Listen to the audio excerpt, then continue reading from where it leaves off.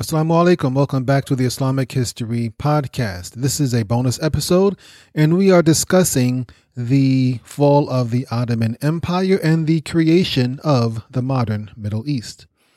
Let's begin with a quick recap of the last episode. Hussein ibn Ali, the Sharif of Mecca, he was contemplating rebelling against the Ottomans. He was not at all pleased with the nationalistic turn of the Young Turks. Turkish nationalism had in fact turned several key Arab allies against the Ottoman government, and one of them was in fact Hussein's son Abdullah, who was now directly working with the British. Speaking of the British, Lord Kitchener, the Secretary of War, and his associates in Cairo, they mistook this Arab dissent or Arab displeasure with Turkish nationalism. They mistook this to mean a massive Arab hatred against Ottoman rule. And so there were some Arab elites who advocated for Arab nationalism. And there were also some Arab leaders who wanted full independence from the Ottomans. However, the British they misunderstood all this. Most Arabs had no problem being a part of the Ottoman Empire. So with this false knowledge, Lord Kitchener, he came up with the idea, I believe his full name was Herbert Horatio Kitchener. He came up with the idea of establishing an Arab Caliph. He thought the Arab subjects of the Ottoman Empire, if they knew that there was the potential of an Arab Caliph, he thought that the Arab subjects of the Ottoman Empire would rise up against the Ottomans to support an Arab Caliph. Lord Kitchener, however, he misunderstood the role of the Caliphate. He thought that the Caliphate was something like a pope for the Muslims, whereas simply just a spiritual leader. However, the fact is that the Caliph had always traditionally been both a spiritual and political leader for Muslims. So Lord Kitchener, he proposed this idea to Hussein ibn Ali, who was the Sharif or governor of Mecca. And by Mecca, this really means the Hijaz, because it included both Mecca and Medina and the region in between.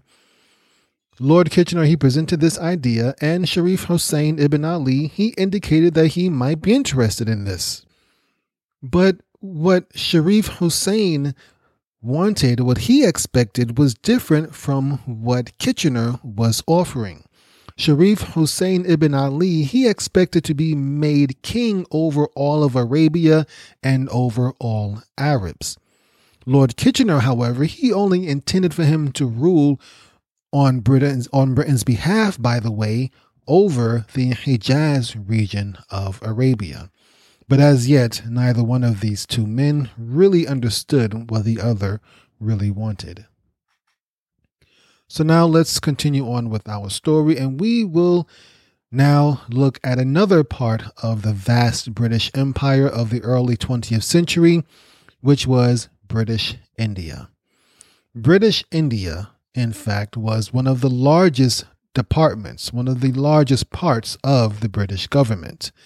British India, they didn't really care about the internal politics of Arabia. The British, in general, did not really care about the internal politics of Arabia. The British, they cared very little about what happened within the Arabian Peninsula.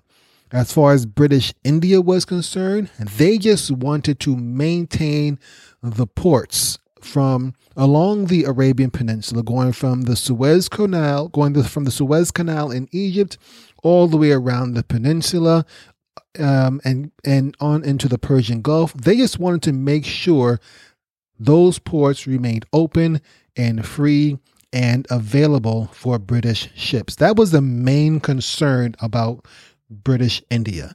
They did not care anything about an Arab caliphate or the internal politics of Arabia.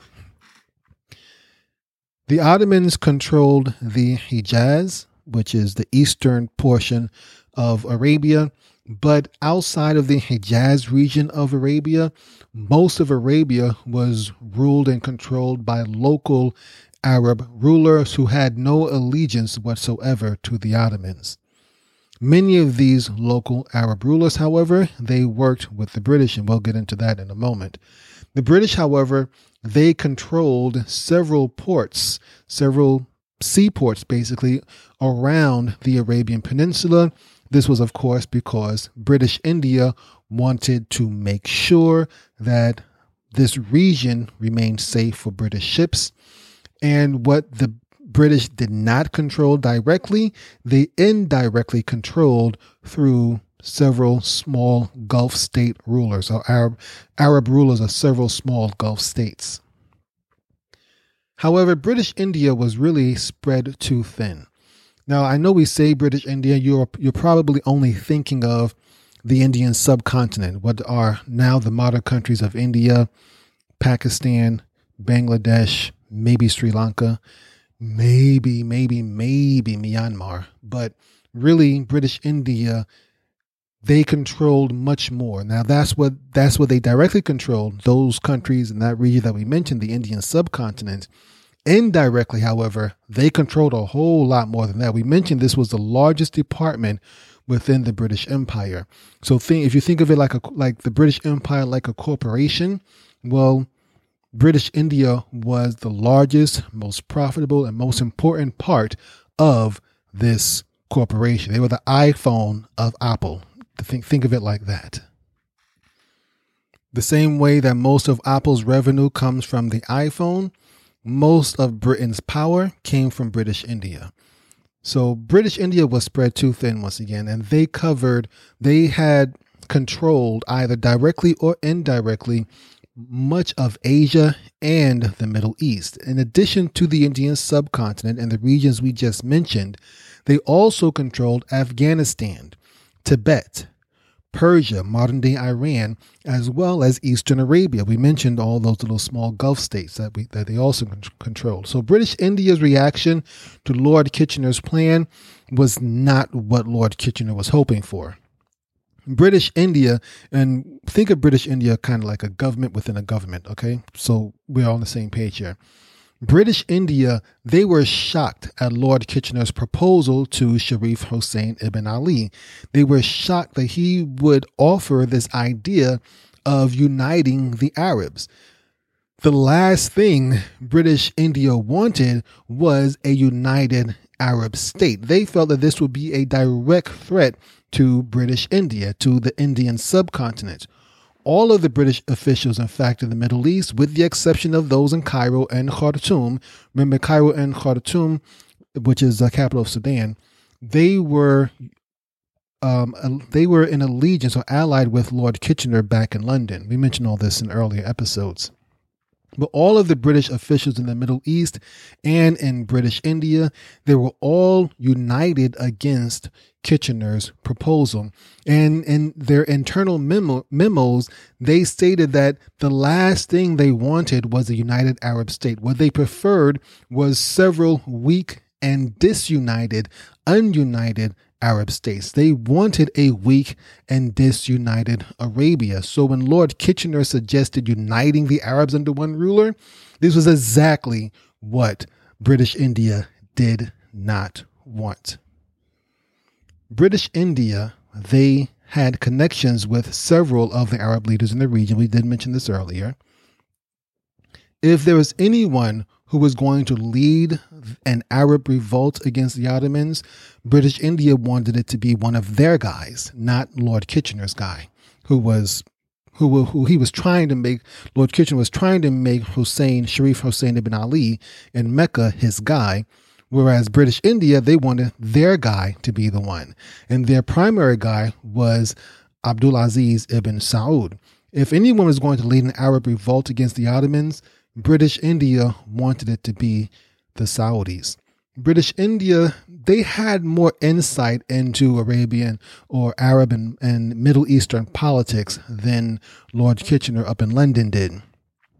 British India, they knew that there were other Arab rulers and other Arabs who would be suspicious of any sort of British-backed war against the Ottomans. These included several British clients, such as Sheikh Mubarak as-Sabah. He was the ruler of Kuwait. He was under British protection, but he was somewhat independent in a way.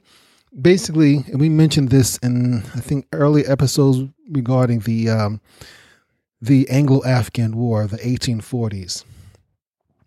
The ruler of Kuwait, he had accepted a similar idea or similar agreement with the British, where the British would handle Kuwait's foreign affairs and they would let him run his country's internal affairs however he liked. They didn't care if he implemented Sharia law. They didn't care about that. So long as he didn't mess with their money, the British were fine. Another British client or potential British client was a man named Sayyid Muhammad ibn Ali al-Idrisi. He was a powerful chieftain in the Asir district of Arabia. Asir was, at this point in time, at the time of this story, was still a part of the Ottoman Empire, and it's located in what's now modern-day Saudi Arabia, just northwest of the Yemeni-Saudi border. So Sayyid Muhammad ibn Ali al-Idrisi, he was also a British client or in league with the British. Another person, though he wasn't necessarily in league with the British, he had communication with the British, was Sayyid Talib an-Naqib. He was the Ottoman governor of Basra. The British India thought he might make a successful ally. And finally, there was, of course, Abdulaziz ibn Saud, and we'll get into him in just a moment. Most of the Arab leaders in this region, they had no desire for a caliphate to rule over them. Many of them didn't really care who was the caliph so long as they didn't mess with their internal affairs. And many of these small Arab rulers who were really British clients, many of them really had no desire for a caliph or Muslim caliph to rule over them, Arab, Turk, or otherwise. They really did not want that to happen. There's another problem with Kitchener's idea for an Arab caliph, and that was the Saudis. The Saudis, who were primarily Salafis, and we talked about them in the last episode. The Saudis, first of all, they did not recognize any caliph after Ali ibn Abi Talib from 1400 years ago. Okay, according to the Saudis, at least at this time, the last legitimate caliph was Ali ibn Abi Talib, and everyone after that was just pretenders. So, that's a political rabbit hole I don't want to go down right now. We'll leave that one alone. Anyway, Abdulaziz ibn Saud, he was based in Riyadh, and he was steadily growing his power base in Arabia. He was one of British India's closest allies in the Middle East. He was the one who British India really wanted to lead the Arabs against the Ottomans. The Saudis were acquiring land and power in Arabia. The Saudis, however, they were also enemies of the Hashemites. The Hashemites was the family that Sharif Hussein ibn Ali, the Ottoman ruler of Mecca, this was the family that he belonged to. So this is the craziness that was going on right now with the British. Lord Kitchener in London, he wanted Sharif Hussein ibn Ali in Mecca to join his side. The British in India, they wanted Abdulaziz ibn Saud to join their side to help the British, basically. Yet these two Arabs, who both sides wanted, were actually at odds with each other, because Abdulaziz ibn Saud, he wanted Mecca and Medina. He had no desire to be a client or be a subject under Sharif Hussein ibn Ali. He didn't mind being a client of the British, but he would not be a client of Sharif Hussein ibn Ali. We're not even going to go down that road. We'll leave that one alone. But British India, they knew that the Saudis would never accept Hussein ibn Ali as their ruler. Abdulaziz ibn Saud, he had even indicated, before all this had happened, he had indicated and hinted that he was willing to accept British protection if they supported him in his fight against Sharif Hussein and the Ottomans. And he was even willing to accept a deal similar to what the ruler of Kuwait had accepted. But before the war, when Abdulaziz ibn Saud proposed this, the British were not willing to take it. British India didn't want to do this because they weren't at war with the Ottomans and they weren't trying to spark a war with the Ottomans. But now that they were at war with the Ottomans, well, their thinking was kind of changing. They would think, well, maybe this might be a good idea after all. So even though British India did not really want a war with the Ottomans, now that Britain was at war with the Ottomans, British India had to make the most of the situation. But be that as it may, British India really felt that Lord Kitchener in London and his friends in Cairo, that they were really getting into some dangerous territory by proposing a united Arab state. The primary concern for British India, more than anything else, was how would a British-backed caliph affect the Muslims of India? Because a large portion of British India's population were Muslim, and they were really concerned how that might affect them if the Muslims of British India found out that the British government overthrew one caliph and propped up their own caliph, basically a puppet caliph instead in his place. They were really concerned about that. So this led to a lot of departmental infighting within the British government. The government of British India, first of all, they were very suspicious of any other department within the British government encroaching on their territory, and this included the Secretary of War, Lord Kitchener. British India kind of really believed that the Middle East was their territory. They believed that this was their domain within the British Empire. If anything was to go down in the Middle East, British India felt that they should be involved in it and should be the one spearheading the effort.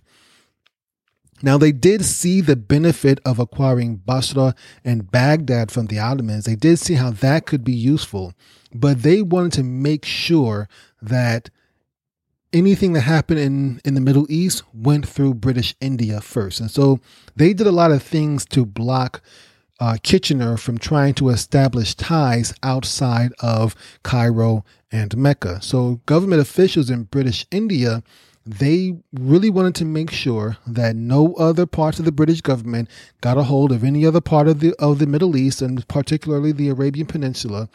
British India even went so far as to block British agents in Cairo from sending Arab spies into Iraq to foment revolt or to start a revolt in Iraq. The British India, they were so adamant about keeping everybody else within the British government out of the Middle East, they stopped British government efforts at sparking revolt in Iraq. In the end, however, the British in London and the British in Cairo, they really overestimated the power of the Caliph. Lord Kitchener, he had this thing in his mind, but he had really overblown exactly what the Caliph was. There was the Ottoman Caliph, after it was clear the Ottomans were going into war, and even though the Ottoman Caliph and most of the Ottoman the Ottoman government outside of the Young Turks, basically the Ottoman Caliph, the Sultan himself, as well as the Prime Minister, the Vizier, they didn't want to go to war. It was the Young Turks who really wanted to go to war. But once war was inevitable and once war was thrust upon them, they had no choice but to go along with it. So the Ottoman Caliph, he put out a call for jihad against the Allied powers. He tried to turn this into a religious thing, even though they were allied with the Germans who weren't Muslim, but we'll leave that alone. The Germans, they went and printed leaflets with the jihad proclamation. They printed in both Arabic and Urdu, and they were spreading it around the Muslim world as best as they could. They were hoping that this call for jihad would eventually make its way into into India, and hopefully keep Muslim soldiers within the British military from fighting or maybe even turning against the British. The Germans were really hoping that. But the fact of the matter is, only a few Muslims, very small number of Muslims outside of the regular Ottoman military, only a few Muslims really responded to this call for jihad from the Ottoman Caliph. So even though this quote-unquote jihad by the Ottoman Caliph, even though it didn't go anywhere, the British were still concerned that the Muslims living within British India might get riled up or might get agitated if they weren't very careful. So British agents in Cairo, even though they recognized that the Ottoman Caliph's jihad call fell pretty much on deaf ears, they thought that Muslims might react more if the Ottomans controlled Mecca and if they used that in their propaganda. I presume that they're thinking about how would Muslims react if the Ottomans decided to use pictures of the Kaaba or as part of their overall war propaganda. And so many of them were really working hard because they saw, and this is kind of correctly true, they saw Mecca as the ultimate symbol of Islam, the ultimate heartthrob for Muslims. And so they understood this. And so they wanted to really get Sharif Hussein ibn Ali to turn against the Ottomans. However, once again, British India, they were very fearful that if that happened, if Sharif Hussein ibn Ali really did turn against the Ottomans, that this might agitate the Muslims of British India.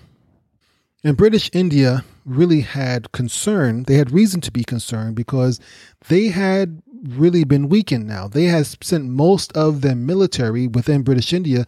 Most of the military had gone off to Europe to fight in Europe against the Germans and the Austrians and even the Ottomans and all them. So there weren't really that many soldiers in British India to handle any large-scale civil unrest in India or any sort of uprising from the Muslims within British India. So for British India, they were really more concerned about the activities of their fellow British officials in Cairo and in London than they were about the Turks and the Germans. And so that now brings us to Hussein ibn Ali, Sharif Hussein ibn Ali. So now the Great War, what we know of as World War I, this had now brought the city of Mecca, this small town, well, it was kind of small back then, it's not really small now, this small city in the middle of the Arabian Peninsula had now brought this city right into the middle of international politics and great world wars. Let's talk a little bit about Sharif Hussein ibn Ali. He was, as we mentioned, a member of the Hashemite family. He was also a leading member of the Hashemite family. The Hashemite family, they claim to be direct descendants of Prophet Muhammad sallallahu alaihi wasallam. They believe that Prophet Muhammad's grandfather was named, great-grandfather was named Hashim, and their overall clan that Prophet Muhammad belonged to, as well as his cousin Ali ibn Abi Talib, as well as his daughter Fatima, they all belong to the overall large clan called the Hashim clan. And as I believe I mentioned in the last episode, I'm not sure how accurate the Hashemites claim to be a descendant of Prophet Muhammad. I don't know how accurate that really is, but for whatever reason, or however true it was, they did use the name Hashim, or the tribal name of Hashim, as part of their propaganda and part of proving their legitimacy. So Sharif Hussein ibn Ali, he was the Sharif of Mecca, which basically means the ruler of Mecca, and this authority was given to him by the Ottomans. As the Sharif of Mecca, he also had authority over pretty much most of the Hijaz. This included Medina, the other important Muslim city. I don't want to say holy city because that's not really a phrase we use. So that's a phrase non-Muslims use. Muslims don't really use the word holy city.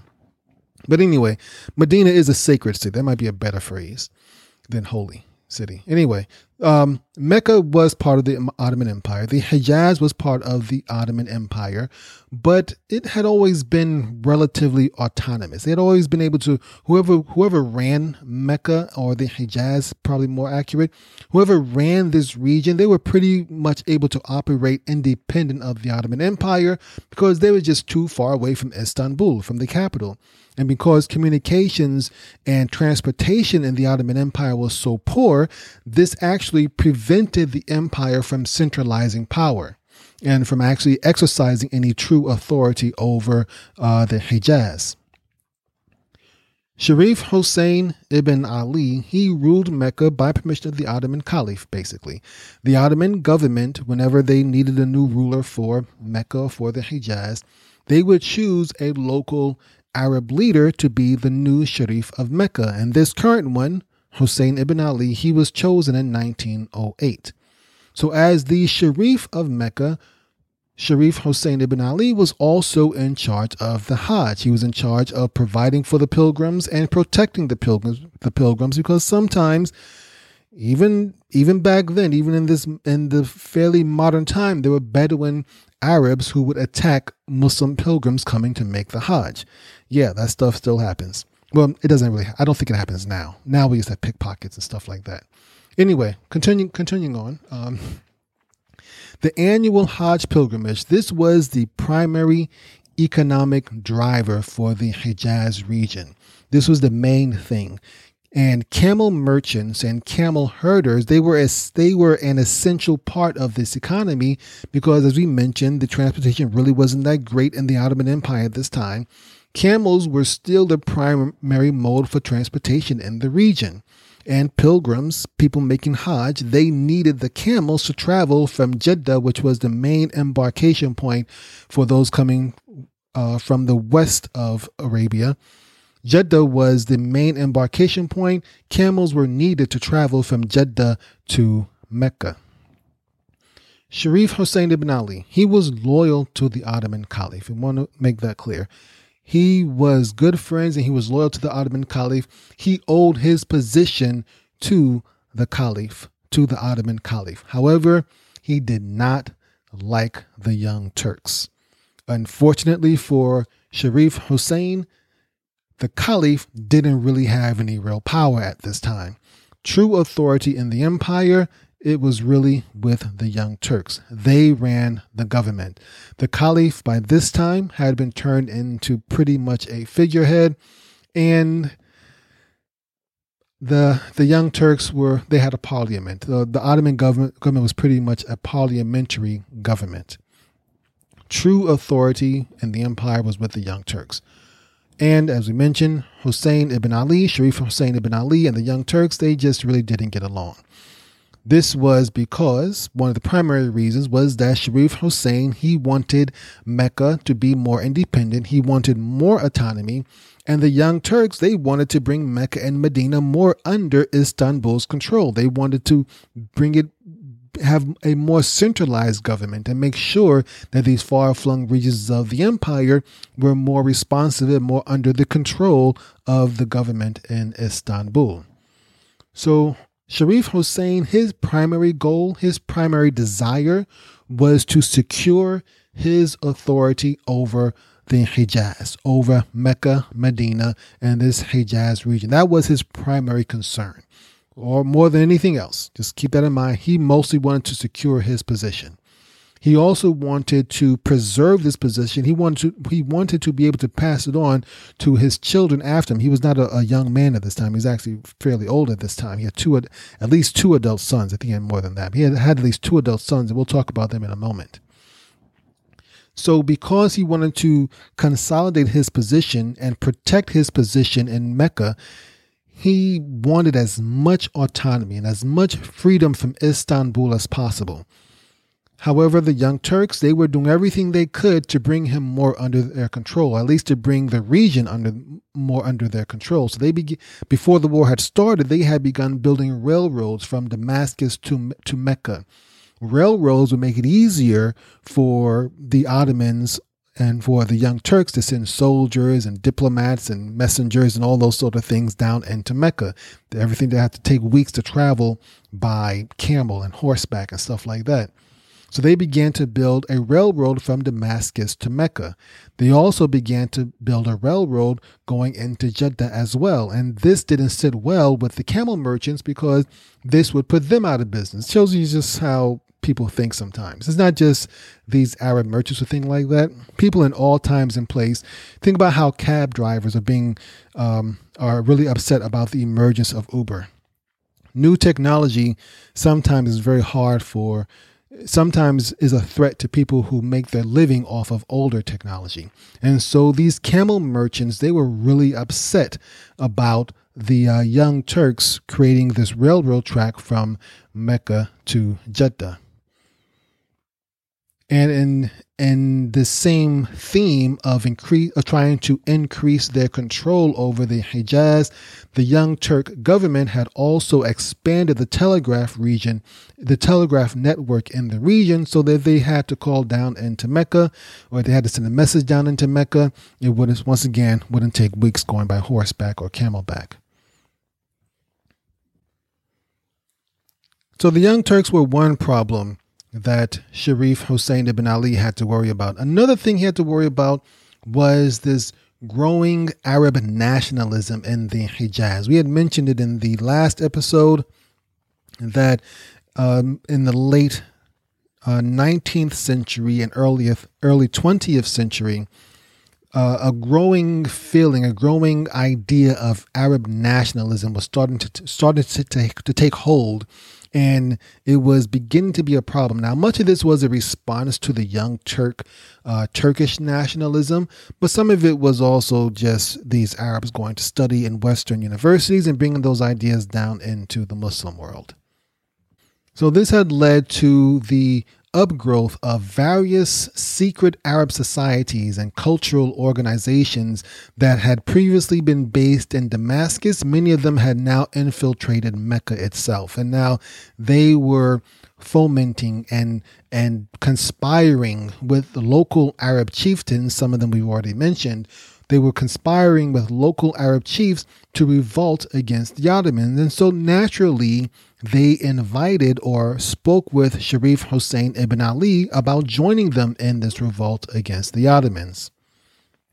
But as we mentioned, this is once again before the war broke out.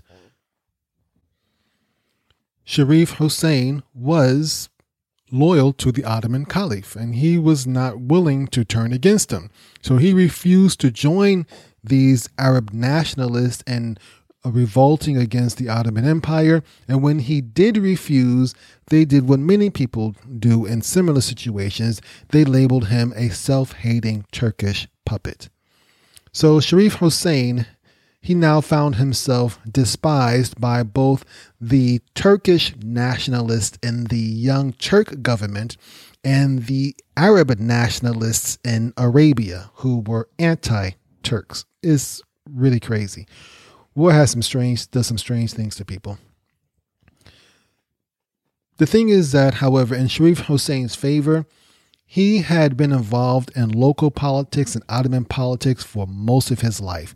He grew up in the Ottoman palace in Istanbul, so he kind of knew how to handle these politics. He knew how to delay, and he knew how to play his enemies off each other. So he hadn't lasted this long by being a fool. So by the beginning of the war, once the war was getting going, he was getting all these entreaties from so many different people to try to clarify whose side he was on. He was using every trick in the book to make sure that his position was as ambiguous as unclear as possible. So he used a lot of his old political tactics to keep his many enemies at bay, and he had quite a few enemies, by the way. For one, he had his traditional Arab enemies right there in the Hijaz. He was, as we mentioned, the Ottoman government was in the practice of choosing an Arab leader to be the Sharif of Mecca. And so there were other Arab leaders in the region who wanted his position, who weren't nationalists, they weren't Turks, they just wanted his position. And so he had his own traditional rivals in the Hijaz, but he also had these same Arab nationalists who wanted to revolt against the Ottomans. And then he also had the Young Turks, who were technically his boss, basically the government that paid him. He had the Young Turks in Istanbul who did not trust him, and they did not like the fact that he wanted to be more independent and more autonomous. Then he also had the British, who weren't necessarily his enemy, but they were going to war with the government that he worked for. So maybe they were kind of like his enemy. And the British, even though he wasn't really worried about them invading Mecca or anything like that. The British controlled the sea at this time, and they could easily blockade the Arabian coast and along the Red Sea and cut off the Hijaz from the rest of the world. And he would be done if he made it known, or if it seemed that he was going to side with the Ottomans. In addition to all that, he also had Abdulaziz ibn Saud and the growing Saudi state over to the east, which was getting closer and closer. And they had once invaded Mecca before, and so he knew that Abdulaziz ibn Saud had his eyes on Mecca and Medina once again.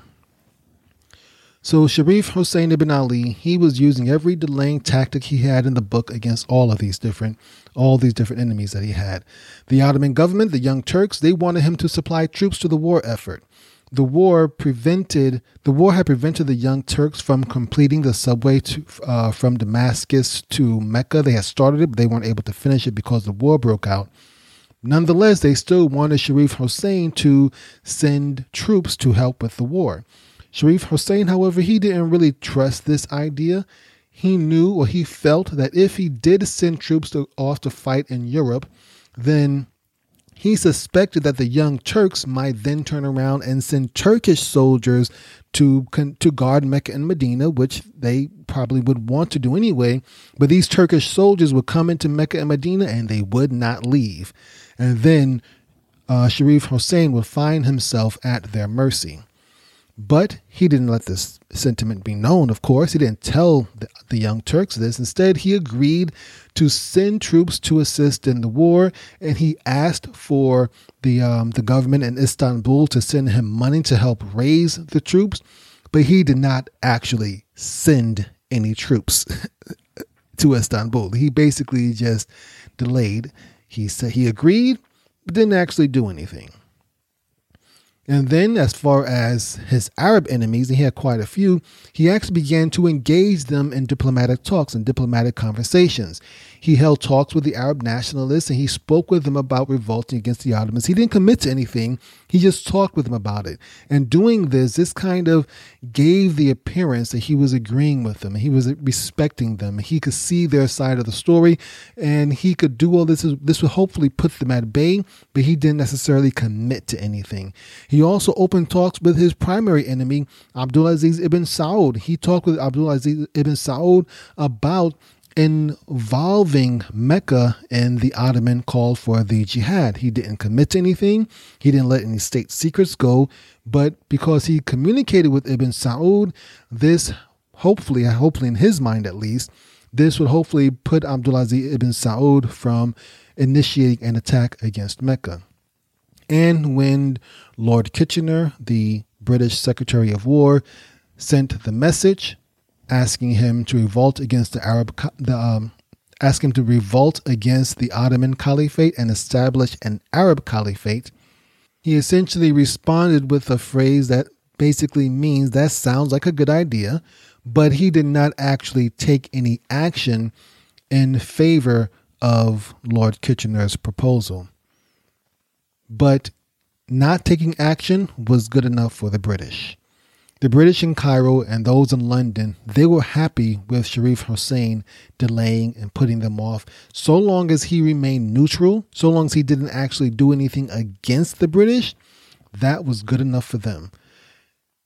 As far as the British were concerned, they kind of felt they could trust Sharif Hussein. They kind of felt he was going to go their way. For one thing, his son Abdullah had been advocating and encouraging his father to join the British cause and to join the Arab nationalist cause and rise up against the Ottomans. Abdullah, he was impatient with the Young Turks. He did not feel as if the Young Turks would ever respect his father. And so he had spent a lot of time in Cairo corresponding with the British and making it easier for them to communicate with Sharif Hussein and making it easier for them to be patient with him. And so the British kind of felt good about Sharif Hussein because his son was right there in Cairo working along with them. Sharif Hussein's other son, Faisal, however, he did not agree with helping the British, and we will eventually come to Faisal's story in a future episode. It should be known, I think I mentioned this in the last episode, Abdullah would go on to become the first king of the nation of Jordan, and Faisal would go on to become the first king of the nation of Iraq. So the British, they were okay with Sharif Hussein taking his time. They didn't really expect him to immediately rise up against the Ottomans. They knew that wasn't easy for him to do. And for Lord Kitchener's part, he wasn't really anticipating or hoping for any help from the Arabs. He didn't think the Arabs in the Middle East would play a big role in the fighting. He felt the real fighting was going to be in Europe. So he just wanted to make sure that Sharif Hussein ibn Ali was on his side for Lord Kitchener's long-term plans for the Middle East.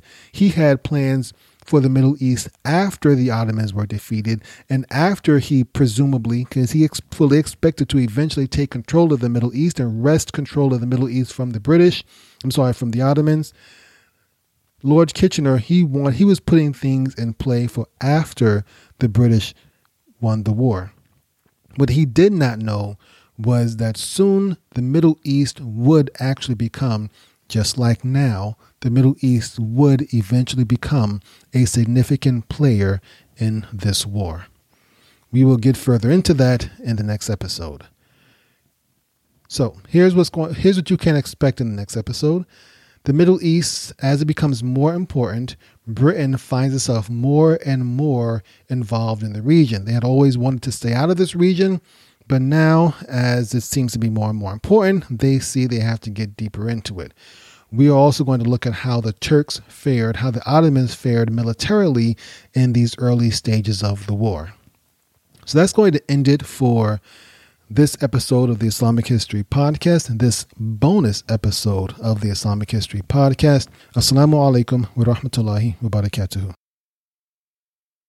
You've been listening to the Islamic History Podcast, and we hope you've enjoyed the show. Subscribe to us on Apple Podcasts, Stitcher, Spotify, Podbean, Google, or wherever you listen to podcasts.